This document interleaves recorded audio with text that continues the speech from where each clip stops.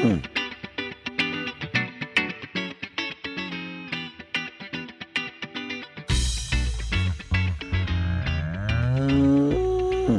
to the Moos Room, everybody. The OG3 is here, which is great. Again, it's getting pretty rare for us all three to be together. And I feel like our consistency has improved a little bit. It's getting there. It's getting there. But we are. It's not like the summer. No. But we are picking up when it comes to speaking engagements and all these other things going on. So be prepared. There's going to be some solo episodes or just the two of us at times. It's going to happen pretty quickly here as we move on. But for today, we're all together, which is great. Before we started recording, well, it's on tape, but before we started the episode, we did our due diligence and we talked Taylor Swift and the Super Bowl and all that stuff. So that's out of the way. We don't have to put that on tape anymore, to Emily's disappointment, but we're done with that conversation. It's okay. We can still save that audio that we had. For me. Exactly. I'll send it to you later, but we're done with that one. We're talking cows, which is what we do on this podcast. And this is sparked by a listener question and really dialing it down to the heart of the discussion. The question is, do we have a reliable genetic test for fertility, health, and longevity in a cattle system, whether that's dairy or beef? So before I give my take on it, we'll kick it to our resident geneticist who knows all things and is tenured. Bradley, what's your take? Well, it's quite the loaded question. It sort of depends on what you mean by reliable test.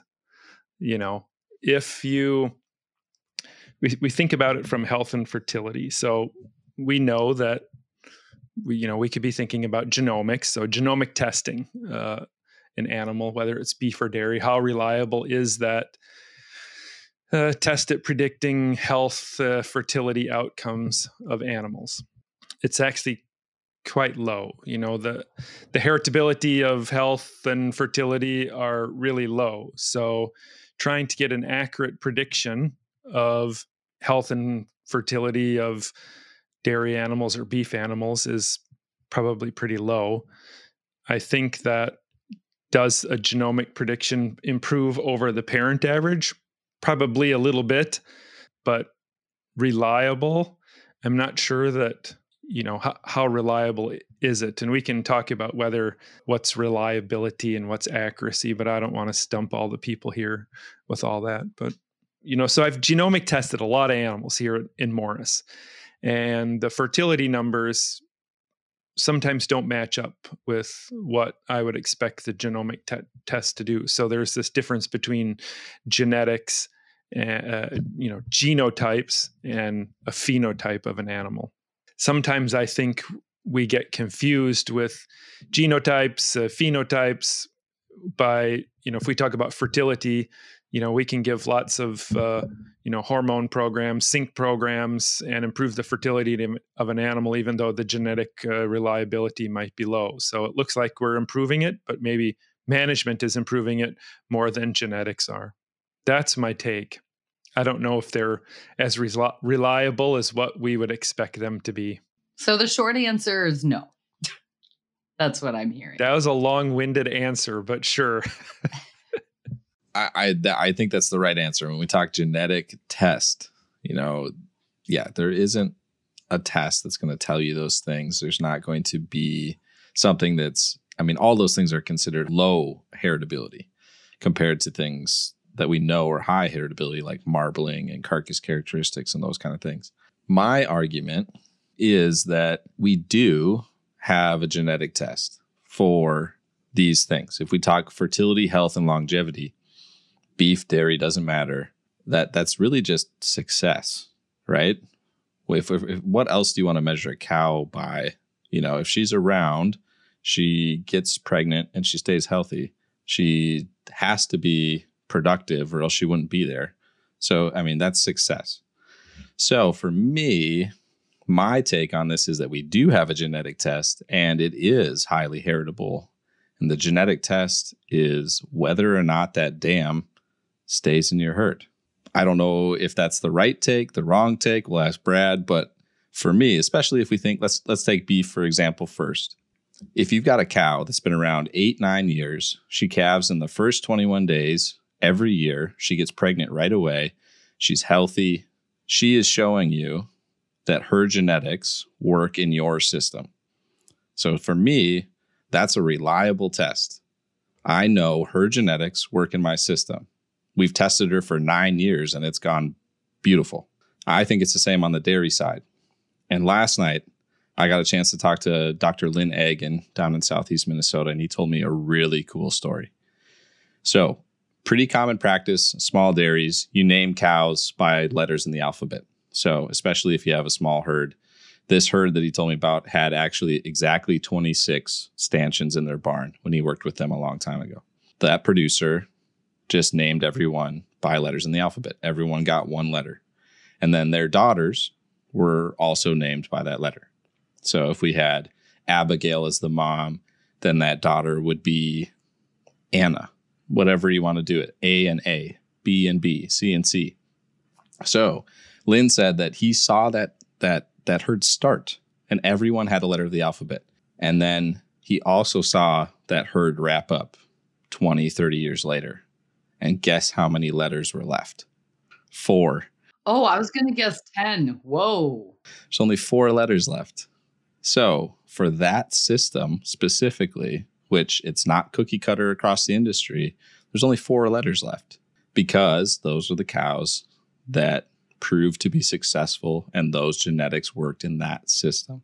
So for me, my answer, roundabout, maybe not a geneticist answer, is that we do have a reliable test. It's the cows that work in your system. And in that situation, if you'd taken those same cows and moved them a mile down the road to someone else's barn with different feed, different management style, different people involved, could have been completely different letters that were left at the end of that game. So I thought that was a really cool story that illustrated that I think we do have a reliable test and it's success of mom in your system. And that's who you should be selecting for because she's already proven that she works in your system. All right, Brad, tear it down. It's like you just wanted to debate me today, didn't you? I think that's... Let me go get my popcorn. Exactly. Well, I think you are correct. I think you are, how should I say it? You're blurring the lines between phenotype and genotype. And I think you are talking about phenotypes only because you see the herd, the cows that work in a herd. So you're just seeing what the phenotypes are. And I get it. I've heard that many times. And I do it here when I got a, 89 point cow and I breed her to this higher type bull. I'm probably going to get probably a little bit nicer type bull. So that's phenotype. So we can know that there is differences in phenotype. Genetically, I think that maybe there is something about those cows that work in that environment genetically, and that would be called genotype by environment interaction. So that's what a lot of people think about. If you have, these cows work well in this herd, but then you take them to another herd and they don't work, that's genotype by environment interaction. So the combination of genes in certain animals work well in one herd that might not work well in other herds.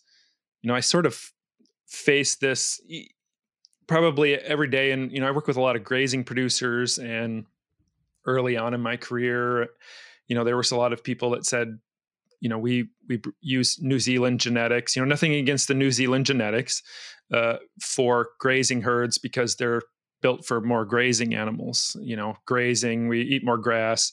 However, the New Zealand genetics sometimes don't do well in some grazing herds up here in the upper Midwest because our environment is different. In New Zealand, they're grazing all the time, 365 days a year. In the upper Midwest here, we have something called winter. Those cows need TMR. They're not grazing 365 days of the year, so they don't really express their genotype like they maybe would in New Zealand. So I think I agree with your points, but there's this difference. Genotype by environment interaction is everything. It's everything. So, Bradley, when you say that, I mean, to me, it sounds like we're kind of wading into the waters of epigenetics. Is that really what you're kind of getting at here? This concept that behaviors or environment can actually cause, changes in the genes of the animal. Is that what you're getting at here? Or epigenetics is something totally different and I'm dragging us into the weeds? Which is it? Animals express their genetics differently in some environmental conditions. So if I use an example, I could use our herd here in Morris. So we have top net merit bulls that are, I select for high fat, high protein, but you do not get the production level here in our herd that, if I take these cows and put them in, say, the St. Paul University herd where they're fed TMR all the time. In our conventional herd here, we're fed TMR all the time, but the management is different there. Production would be a lot different than what it would be for our cows. Now you could talk about production. Now we can talk about fertility would be different. The Holsteins out here do much better for fertility. Is there a difference between production and fertility? Sure.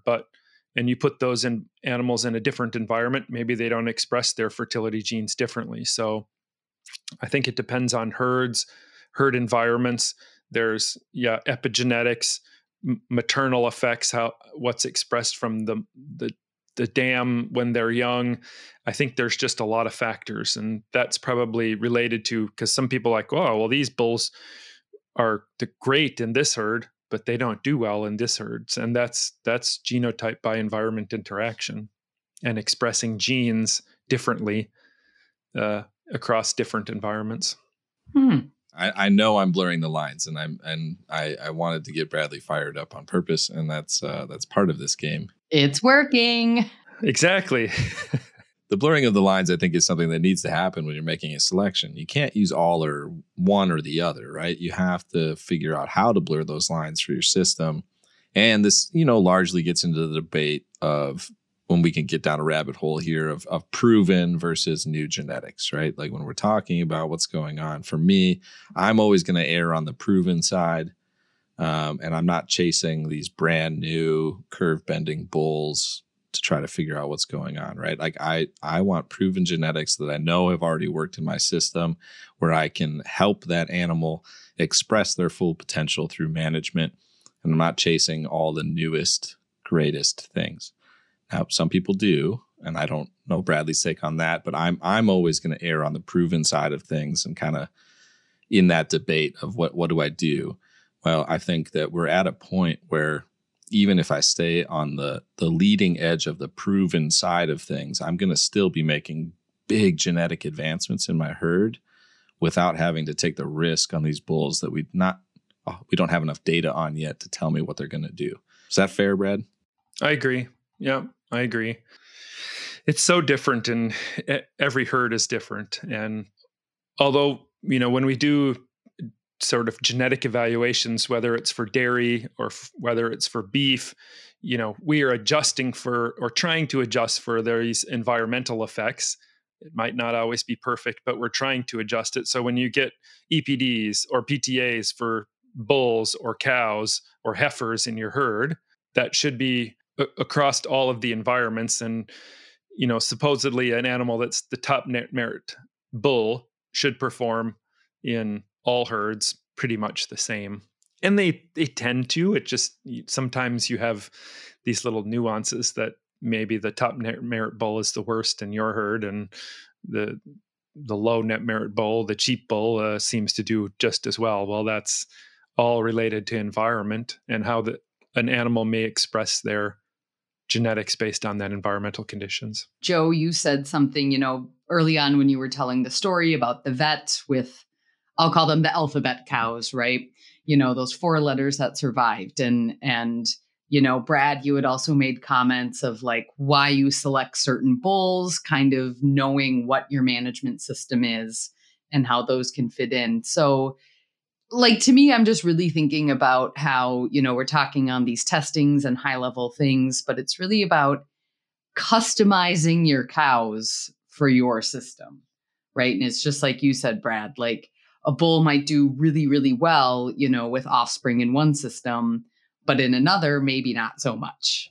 We aren't finding a hard, good answer on like, this is the way to do it. This is the golden ticket. This is the silver bullet, because it's custom. We talk, each farm has different management and each farm is going to have different cows. They can use the exact same genetics. And right, like I can guarantee those cows going to different farms, they're going to have different lives, right? And what they end up doing, how productive they are, that's all going to be influenced by that. So again, I'm kind of thinking this is to like, we can use all the research and what is working for our neighbors and other people. But we also, again, need to keep in mind, like, we're customizing these cows to fit our individual system. Like for some people, that's the goal, right? So just curious what your thoughts are on that type of concept and how, these other genetic and genotype and phenotype and epigenetics, how that, how we can consider those in this type of concept. Well, I don't know. Let's hear from the veterinarian. What does he think? I stumped Bradley. Everybody note. I don't think so. I think he wants me to give him ammunition to argue with me more. Exactly. You started a debate today, so we are gonna debate. Okay, this. so here's what I see in regard to that. I think there are some basic management principles that need to be accounted for in every system. But how that happens, the way that you go about it, farmers are ingenious on figuring out how to get things done in their own way and making it work for their system. But there's a limit to what you can do with that side of things. You can provide the correct bunk space, water space, keep animals clean and dry. But eventually, you get to a limit where it doesn't make sense to change your system more to fit the cows. And you have to figure out how to help your cows and grow them to fit your system, because it's going to be different for everybody. But you have to find that, like you were talking about, Emily, you got to make the cows fit the system. And what I get most frustrated about is when people are trying to go down that road and they're frustrated by a lack of change, but they're not applying any selective pressure. Nothing's going to change unless you provide that selective pressure to make those cows fit your system. On the beef side, for example, if you continue to, for whatever reason, allow open cows to stick around to the next breeding season to give them another chance to get pregnant, all you're doing is perpetuating an animal that doesn't work in your system. And then especially if you keep daughters out of them, you're just making the whole problem worse. If you don't put that selective pressure on there and say, nope, we have a hard cutoff at 60 days, and if you don't fall in that window, you're gone, there's no pressure for improvement. So you have to create that pressure to allow that change to happen and make those cows fit your system. That's what I get most frustrated about, is that people are angry about a lack of change, but they haven't applied any selective pressure. That's where I'll quit. We'll see what Brad has to say. Genetics works, so genetics works. And, I've been thinking about this a little bit within the last few weeks, because we've been working on a study in our St. Paul campus dairy at the university on looking at sort of energy balance, body maintenance, methane emissions of contemporary Holstein cows versus 1964 Holstein cows. And people might know we have this old genetic herd at the University of Minnesota. It's basically frozen in time, and there's been no selection pressure on really anything for a long time. Because, Joe, you talk about selection and trying to do that. So we know that this herd was, for a long time, was at our Southern Research Center. Then they came out here to Morris. They were here 12 years, and now they've been in St. Paul. And I will tell you, the production level does not change when you put them in different environments. And the fertility does not change. I could pretty much wave a straw of semen behind them and they become pregnant, which kind of shows you genetics works, because fertility was much better back in the 50s and 60s. Granted, we had a lot less production, but you can see across time how we've selected for milk production level, we've selected for type, we've selected for better disposition in our cows, through genetics, and that's all worked. And people have done that by selecting, phenotypes and genotypes in their herds. For most of this selection across the last 40 years or since that herd started was basically by phenotypic selection, looking at production level, looking at fertility, looking at health. So I think it does work. Selection works, and trying to select the best animals in your herd, whether it's genetically or phenotypically, I think it all plays part in improvement of breeds, improvement of cows within a person's herd and across the country. Is that a vague answer enough for you? It's pretty vague, but I think the example of the 64 cows is huge. I mean, that makes it very, very apparent that good or bad, we can create genetic change quickly. And I think that, especially when we get into these situations where we have a pretty high turnover rate, replacement rate, beef or dairy, it doesn't take 50 years to make big strides or big changes in genetics. It happens fairly quickly.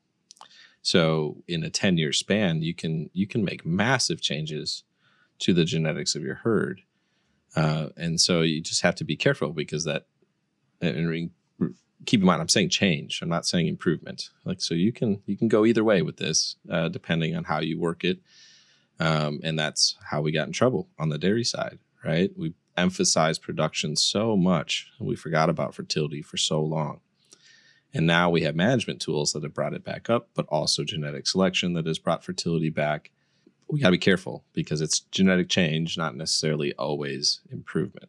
So far, I think we're done debating, right, Brad? Is there any more arguments? Well, I'm sure we can debate. We could probably debate all That's day true. long about this.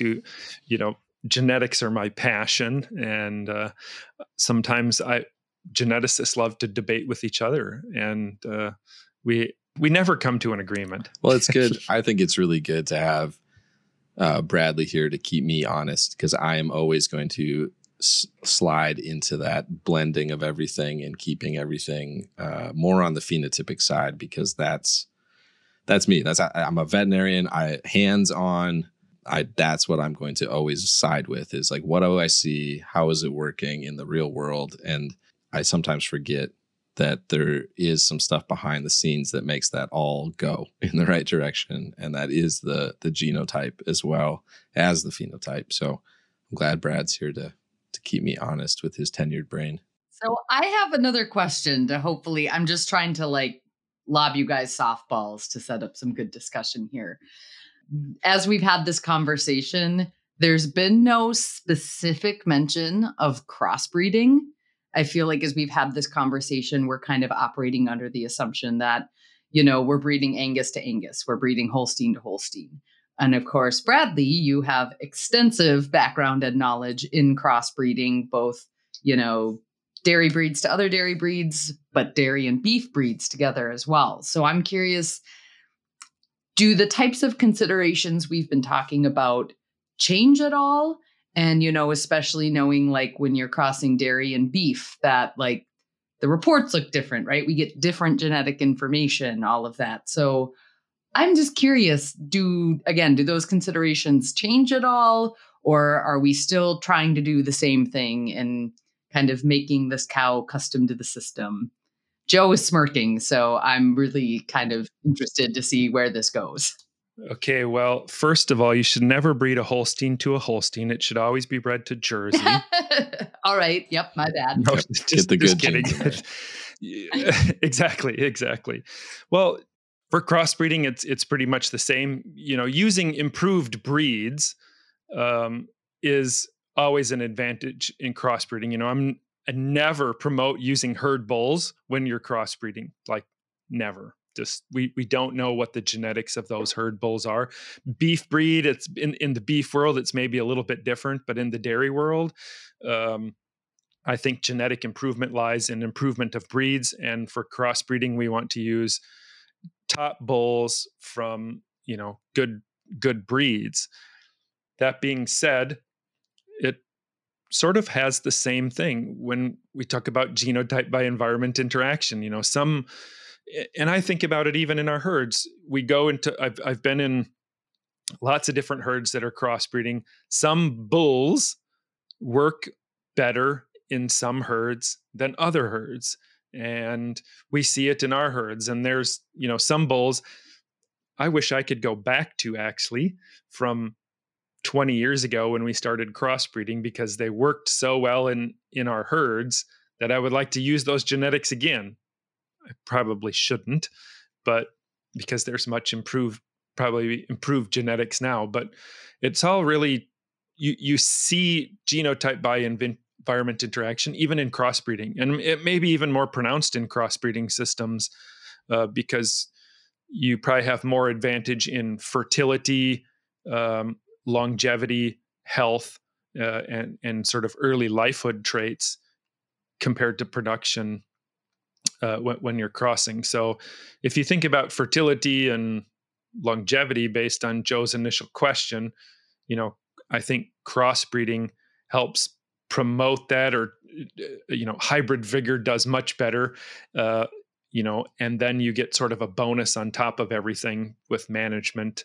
So you certainly can improve much faster in a crossbreeding system with some of those lowly heritable traits versus genetic selection. Yeah, I mean, heterosis for me, I mean, there's so much data to show how much of an advantage you can create through crossbreeding to create this hybrid vigor or this heterosis. The data speaks for itself. I mean, we know it works.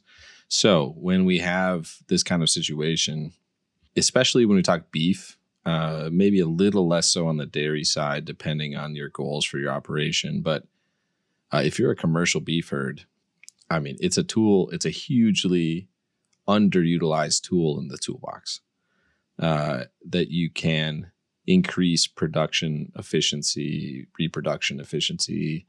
Even when we're talking terminal calves only, you have some advantages and some data to show you that there are advantages even in terminal crossings to show that those calves are going to perform better purely because they are crossbred. So I do think it's a tool in the toolbox, and you have to kind of evaluate the goals of an operation on whether or not it's a good idea to pull it out of the toolbox or not. I mean, it is a big piece of how you can create giant improvements quickly. So I'm a big fan, and I will, as a nod to Bradley's choice of breed on the beef side, I will say that I don't think there's a better mama cow on the beef side than that F1 Baldy. So we're crossing an Angus with a Hereford, and that F1 Baldy is the ideal mama cow in a lot of operations, and that's got plenty of data behind it to show that as well. We could debate about crossbreeding for a lot, that's my specialty. So, but I think that crossbreeding is probably more exploited and talked about in the pig world and the beef world than it certainly is in the dairy world. You talk to beef people, and they want to exploit crossbreeding all the time. Any sort of breed, they'll breed it, and we're trying to exploit crossbreeding. I think I should say crossbreeding is very different in the dairy world, because people are embracing crossbreeding right now by breeding their dairy cows to beef bulls, but trying to cross their dairy cows with another dairy breed, that's like, whoa, we can't do that. No way. That we're going to be in trouble. So it is interesting in the dairy world that people, we're going to cross the whole herd with beef and not think about it as crossbreeding, but yet crossing a Holstein to a Jersey is, oh man, that you're destroying the Holstein cow. I do find that pretty funny to see that right next to each other, where you could never violate and cross that line of having a purebred herd, Jersey, Holstein, pick your breed. But you're more than happy to reap the benefits of crossbreeding when it comes to creating beef animals. So I agree. If you have a pure Jersey herd, why do you want to destroy that? I mean, that's hard. That's the only exception. There has to be an exception to the rule, and that is the exception. Exactly. Emily's just got this look. I'm just over here seething. It's okay. Exactly. All right. I think we've had plenty of debate. We've got plenty on the tape today. So I mean, we could talk for days on this and continue to go back and forth, but I think that's as good a place as any to, with Emily seething, it's probably time to wrap it up. Yeah, now you guys are ready to wrap it up. All right, go for it. All right. Well, if you have any questions, comments, or skating rebuttals about today's episode, you can email the Moos Room at themoosroom@umn.edu. You can also call and leave us a voicemail at 612-624-3610. Find us on the web, extension.umn.edu, on Twitter at UMN Moosroom and at UMN Farm Safety, and of course, find Bradley on Instagram at UMNWCROC Dairy. And that's a wrap. Bye. Bye. Bye.